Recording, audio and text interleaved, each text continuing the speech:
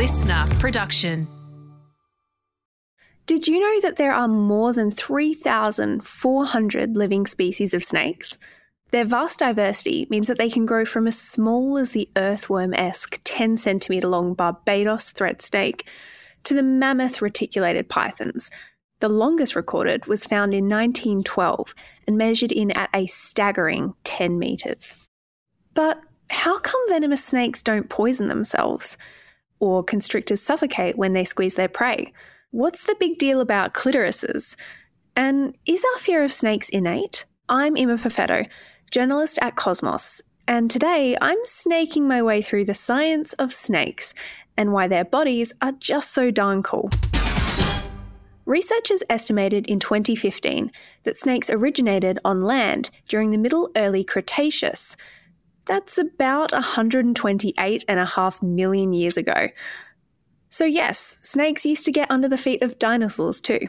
The original snake ancestor was a nocturnal, stealth-hunting predator, and it likely had a pair of tiny little hind limbs with ankles and toes.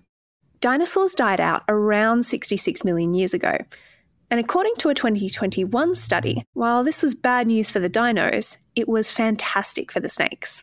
It allowed them to have a much more diverse diet of birds, fish, and small mammals that were all flourishing at the time, and this new diet likely pushed their rapid diversification. Now you'll find snakes on every continent except for Antarctica, and a few islands such as Iceland, Greenland, New Zealand, the Hawaiian archipelago, and of course Ireland. They've conquered almost every ecosystem that isn't ice. Blind snakes in southeastern Australia are often mistaken for earthworms, burrowing their way underground using the tunnels made by insects. Green tree pythons wind through the trees, shrubs and bushes of their rainforest homes in Indonesia, Papua New Guinea and Australia. Green tree pythons wind through the trees, shrubs and bushes of their rainforest homes in Indonesia, Papua New Guinea and Australia, while sea snakes, like the banded sea crate, can live on land and in the ocean, swimming out to hunt on coral reefs to catch their food. Now, snakes are infamous for their fangs, but did you know that while they've evolved independently time and time again amongst the many lineages of venomous snakes, they're rarely seen in other reptiles? Fangs are modified teeth that are either grooved so that the venom is directed down them, kind of like a water slide, or they're tubular, with the venom running through a canal inside of the teeth, like a needle. So why have snake teeth evolved into fangs so many times? Well, according to Australian researchers in 2021, it's all thanks to them co-opting one of their pre-existing dental features. There are these tiny little infoldings, or wrinkles, at the base of snake teeth, which may have evolved to help teeth attach more firmly to the jaw.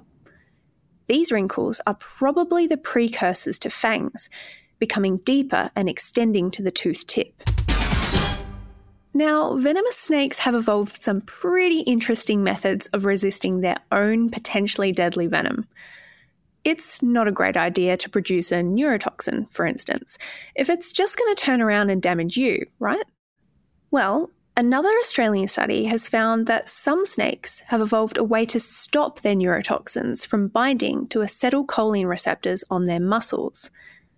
These receptors are important for relaying the signals that allow muscles to contract. Neurotoxins have a positive charge and are usually attracted towards molecules with a negative charge, like the ones you'd find in these receptors. So, some snakes have evolved a different, positively charged molecule called lysine in the place of the normal receptor amino acid. This means that both molecules are positively charged and they repel each other, like trying to force the same poles of two magnets together.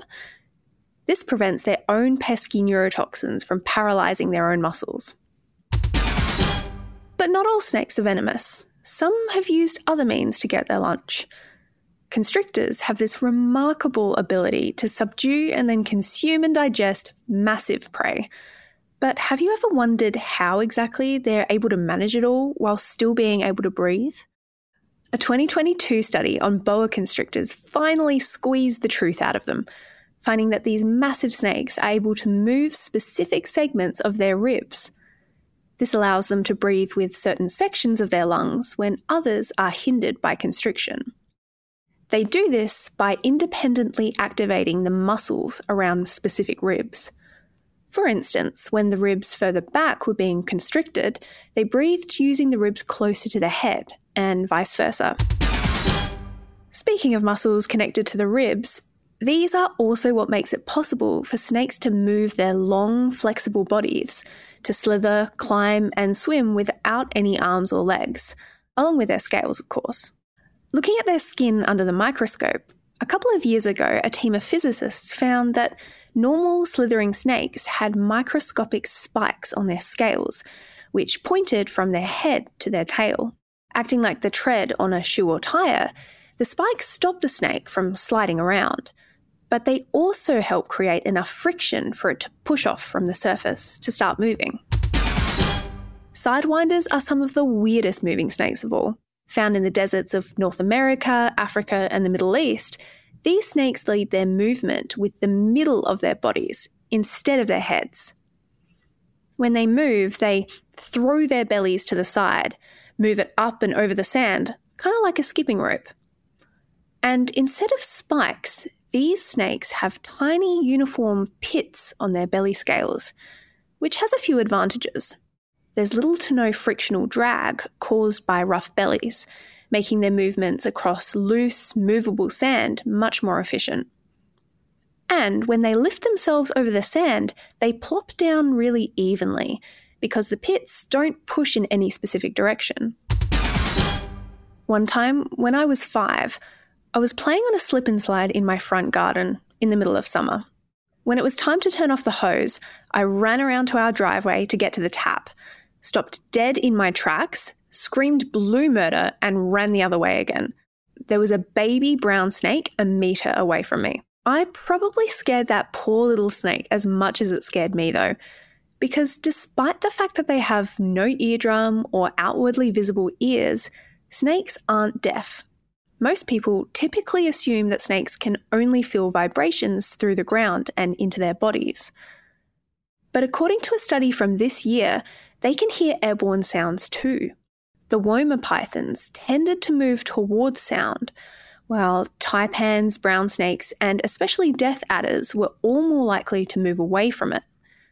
The researchers think that these different reactions are likely because of differing evolutionary pressures on the snakes.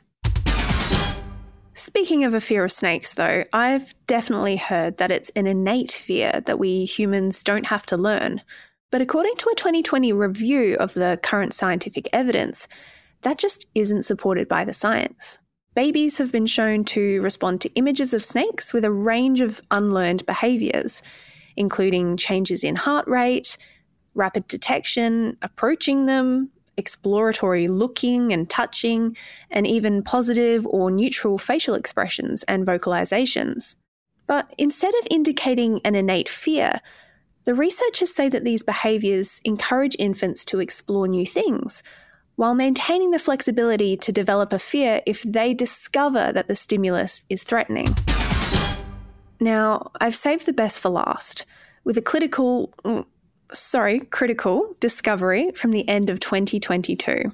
In a world first, Australian scientists found the snake clitoris for the first time. Before then, the snake clitoris, which is actually called a hemiclitoris, had often been misidentified as prominent scent glands in the tail of the female. Other times, structures in intersex snakes that were more similar to a hemipenis, a snake penis, have been misidentified as hemiclitorises. In male snakes, the hemipenises sit inside the tail in a way that's similar to when you ball up your socks.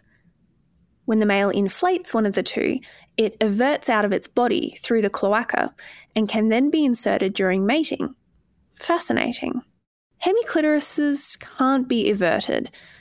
They're internal structures, which may explain why they've been overlooked for so long. They're just less in your face about it. But all jokes aside, this research fills a really important gap in our understanding of female genitalia across the animal kingdom. It raises questions about whether hemiclitoruses are as diverse as hemipenises, and challenges the previous assumption that serpent mating behaviour involves coercion instead of seduction. Thanks for listening to me rattle on about the science of snakes. For the latest in science news, don't forget to check out the Science Briefing, also available here on the Listener app, and head to cosmosmagazine.com for more science just like this. Otherwise, we'll be back again next time for another Science Explained.